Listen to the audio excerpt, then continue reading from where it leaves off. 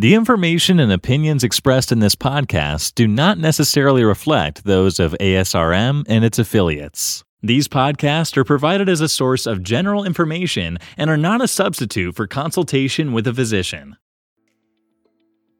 We know now that this is not going to be a short-term event, but something that's going to last for a while. So we obviously want to base our decisions on the best quality data that comes out, and there are new studies literally every day being published. COVID-19 cases continue to surge.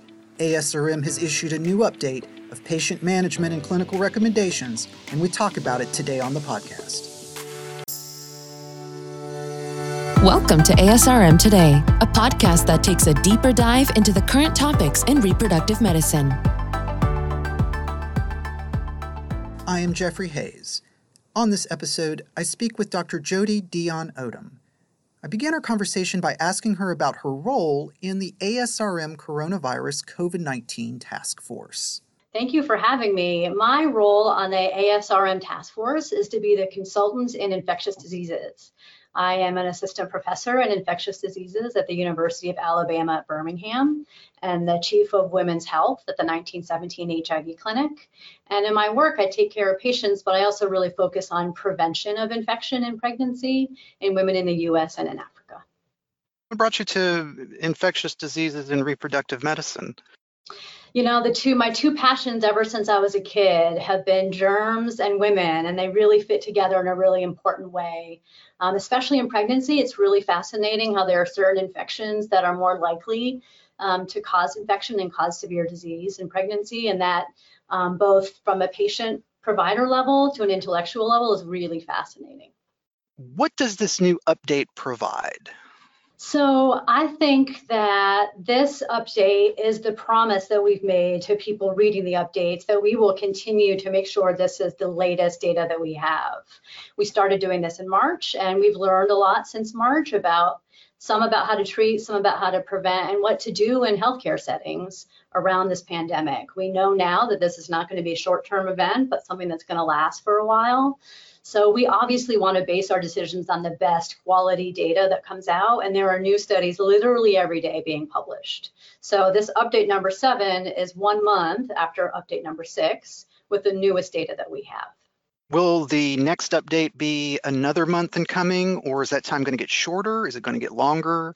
So we were initially very ambitious, and we were doing updates every 2 weeks because things were happening so quickly at the beginning. Right now, what we said is we'll do an update every month in the absence of something really earth-shattering. If there's something really important that comes out in the science that we think needs to get out to this group of clinicians and investigators now, we will absolutely do one before then. But the plan for now is middle of September for the next. What's the implication then for clinicians? What do they need to do with this information that's in this very important update? The update is broken down into several sections, and I would say there are implications in each of those sections. So at the top of the document, we're really just updating everyone on where we are in the pandemic. The statistics that everyone knows that worldwide we're still dealing with this. We're up to 5 million cases in the US with about 50,000 new cases a day across wide parts of our country. And unfortunately, 1,000 deaths a day for a total of 163,000 deaths. So big problem, not going anywhere, still with us. Dr. Odom, what does the update provide about testing? So the changes in the recommendations around testing are really just keeping everyone informed that we continue to have less access to testing than we would like. Ideally, what providers want, what patients want is a rapid test with quick turnaround time, with reliable results that you can act on right away to plan your day, to plan when the patient is okay to have the procedure. And unfortunately, we are not there yet. We have a lot more testing capacity than we did in March, but we don't have the testing capacity at the place where we want it to be. And unfortunately, some of the testing has such a long turnaround time that it's taking 7 or 8 days to find out if a patient is positive or negative. And you've really missed the whole window to make clinical decisions when you're waiting 8 days for a result. So a long ways to go when it comes to testing. We're better, but we have a long ways to go. The mental health aspect of this pandemic has continued to expand. What does this update say about mental health? Yeah, I couldn't agree more. Initially, we focus on the virus and the consequences of the virus on the body and how it's passed from person to person. Those are all really important. But some of the indirect effects of being socially isolated, of being worried if you have an infection of passing it to your loved ones, of what the implication is for a couple who's been trying for years to conceive, having to delay the next cycle. There is a growing recognition, well done studies now showing increases in anxiety and depression and insomnia, feelings of frustration and hurt and anger. And this isn't limited just to patients. We're all humans dealing with this pandemic. So this impacts our staff. This impacts nurses. It impacts physicians. So what we tried to do is there's a very nice section on mental health in this update number 7 that goes through a review of the data, saying that many of these outcomes, depression, anxiety, are more common in women compared to men, more common in younger women compared to older women, and then give some resources. I think the first step for all of us is to be really aware that this is happening. And a lot of patients may be reluctant to bring up some of these mental health issues with you on a visit or on a video conference. So it's good to probe and ask about it, to check in with someone and see how they're feeling. And honestly, check in with one another as we're colleagues and working with our teams, not to assume the way we used to assume that everything is fine if no one is saying anything about it. There are resources out there. So the other part of the document is connecting people to those resources if they would like to talk with a counselor or speak with someone in more detail about it. So if you would, can you talk a little bit about what this particular update talks about with treatment? Yes, I'd be happy to. So we now have several well-done studies. So we have new data that we didn't have before. And what our data is showing us is for patients with moderate to severe disease who are admitted to the hospital, we have 2 drugs that are effective for them. One is dexamethasone steroid therapy, and one is remdesivir antiviral therapy. So both of these have been shown to have a beneficial impact on health outcomes, but these are patients who are quite sick in the hospital, many of them on breathing machines and needing oxygen therapy. What we don't have yet that we all are anxious to have is a treatment for people who are still at home and not feeling well, a treatment for early disease to prevent it from progressing to serious disease, and even a prophylactic therapy, where if we know someone's going to be exposed to COVID-19, can we give them a medication to prevent them from becoming ill? So there are over 200 clinical trials that are being done right now, many of them looking at these types of questions. For now, the data that we have for hydroxychloroquine, for example, is that it is not recommended. We have insufficient data, in case your patients are asking you for this type of medicine. It's been studied in mild, moderate to severe disease, and it does not improve health outcomes by itself or in combination with azithromycin. So we wanted to be really clear about that for providers who may be getting some pushback about it. The other really important point to make is that we wanted to encourage people who are designing these trials to include women of reproductive age, to include couples undergoing infertility treatment, to include pregnant women, because if we don't include them now as we're doing phase 3 trials, we won't have options for our women of reproductive age in the future. So with informed consent, women can understand what the risks and benefits of participating are, and they can decide what's best, whether or not they want to participate, but they need to be given that opportunity. Is that something that history has taught us too, that going back and looking at something like the polio vaccine and things of that nature, knowing that we need to constantly expand testing groups and to include more, just as you're pointing out here? It has. I would say that in the past, there's been a great focus on risk and considering pregnant women as vulnerable and women trying to get pregnant as vulnerable, which leaves out a whole part of the equation where they're also vulnerable to these diseases. And if they get infected with some of these infections and we don't have a way to treat them, that is also not a good situation to be in. So instead of excluding them because they're quote unquote vulnerable, the move now within the scientific community and the medical community is to advocate for them to be included when it makes sense, when there's enough preclinical data to say that it can be tested in pregnant women or women who are trying to conceive, and then to present the data in a very fair way to the woman so she can decide. Some women will say yes, some women will say no, but they shouldn't be automatically excluded at the get-go, because then you have the unfortunate scenario where we have treatments that work for everybody, except we have no idea if it works in women of reproductive age, and no one wants to be in that situation. Staying with vaccines in general, is there anything that the audience needs to know about vaccines? Yeah, so there's a lot of media about vaccines right now. I'm sure that your readers know there's about 26 candidate vaccines being tested in phase 1 through 3 trials.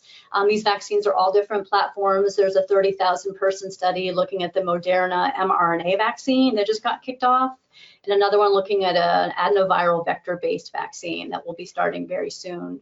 These are large studies where people will be randomized to vaccine or placebo to see if there's an impact at preventing COVID-19. So we hope to have results for these in the next several months.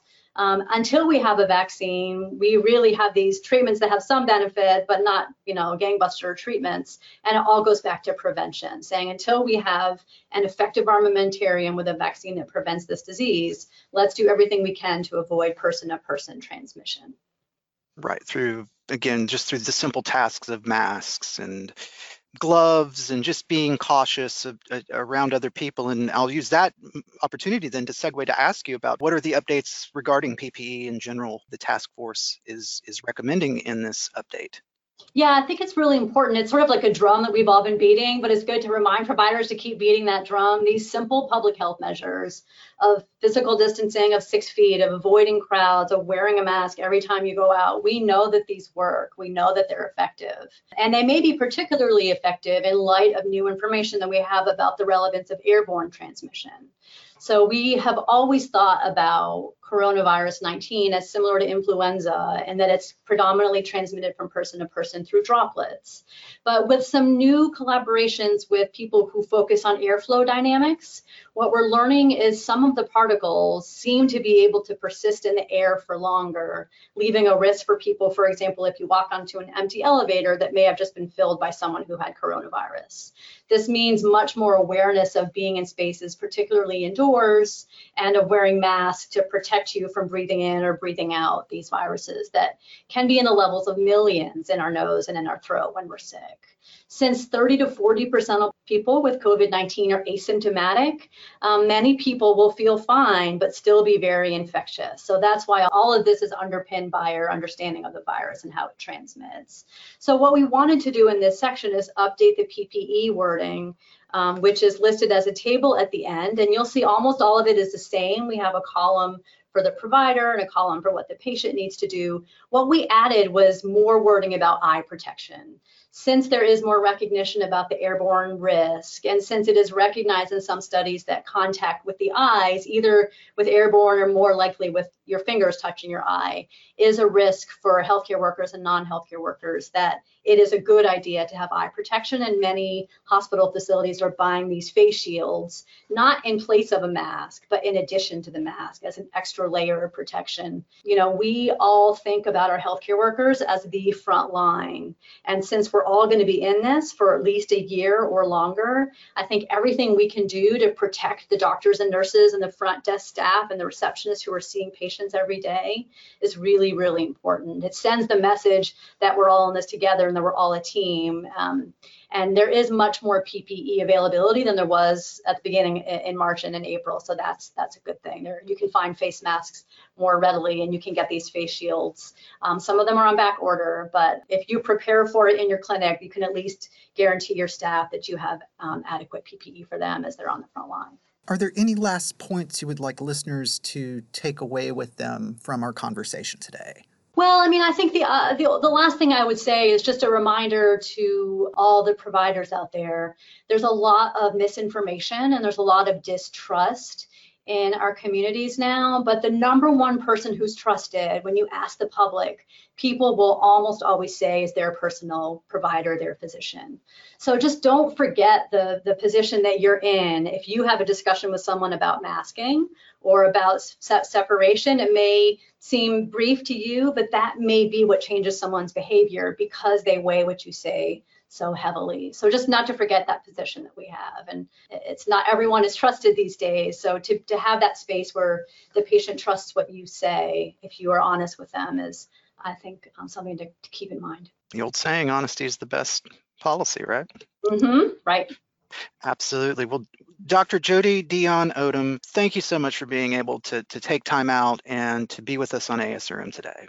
My pleasure. Thank you for having me. That was Dr. Jodi Dion Odom, member of the ASRM Coronavirus COVID-19 Task Force. Until next time, I am Jeffrey Hayes, and this is ASRM Today.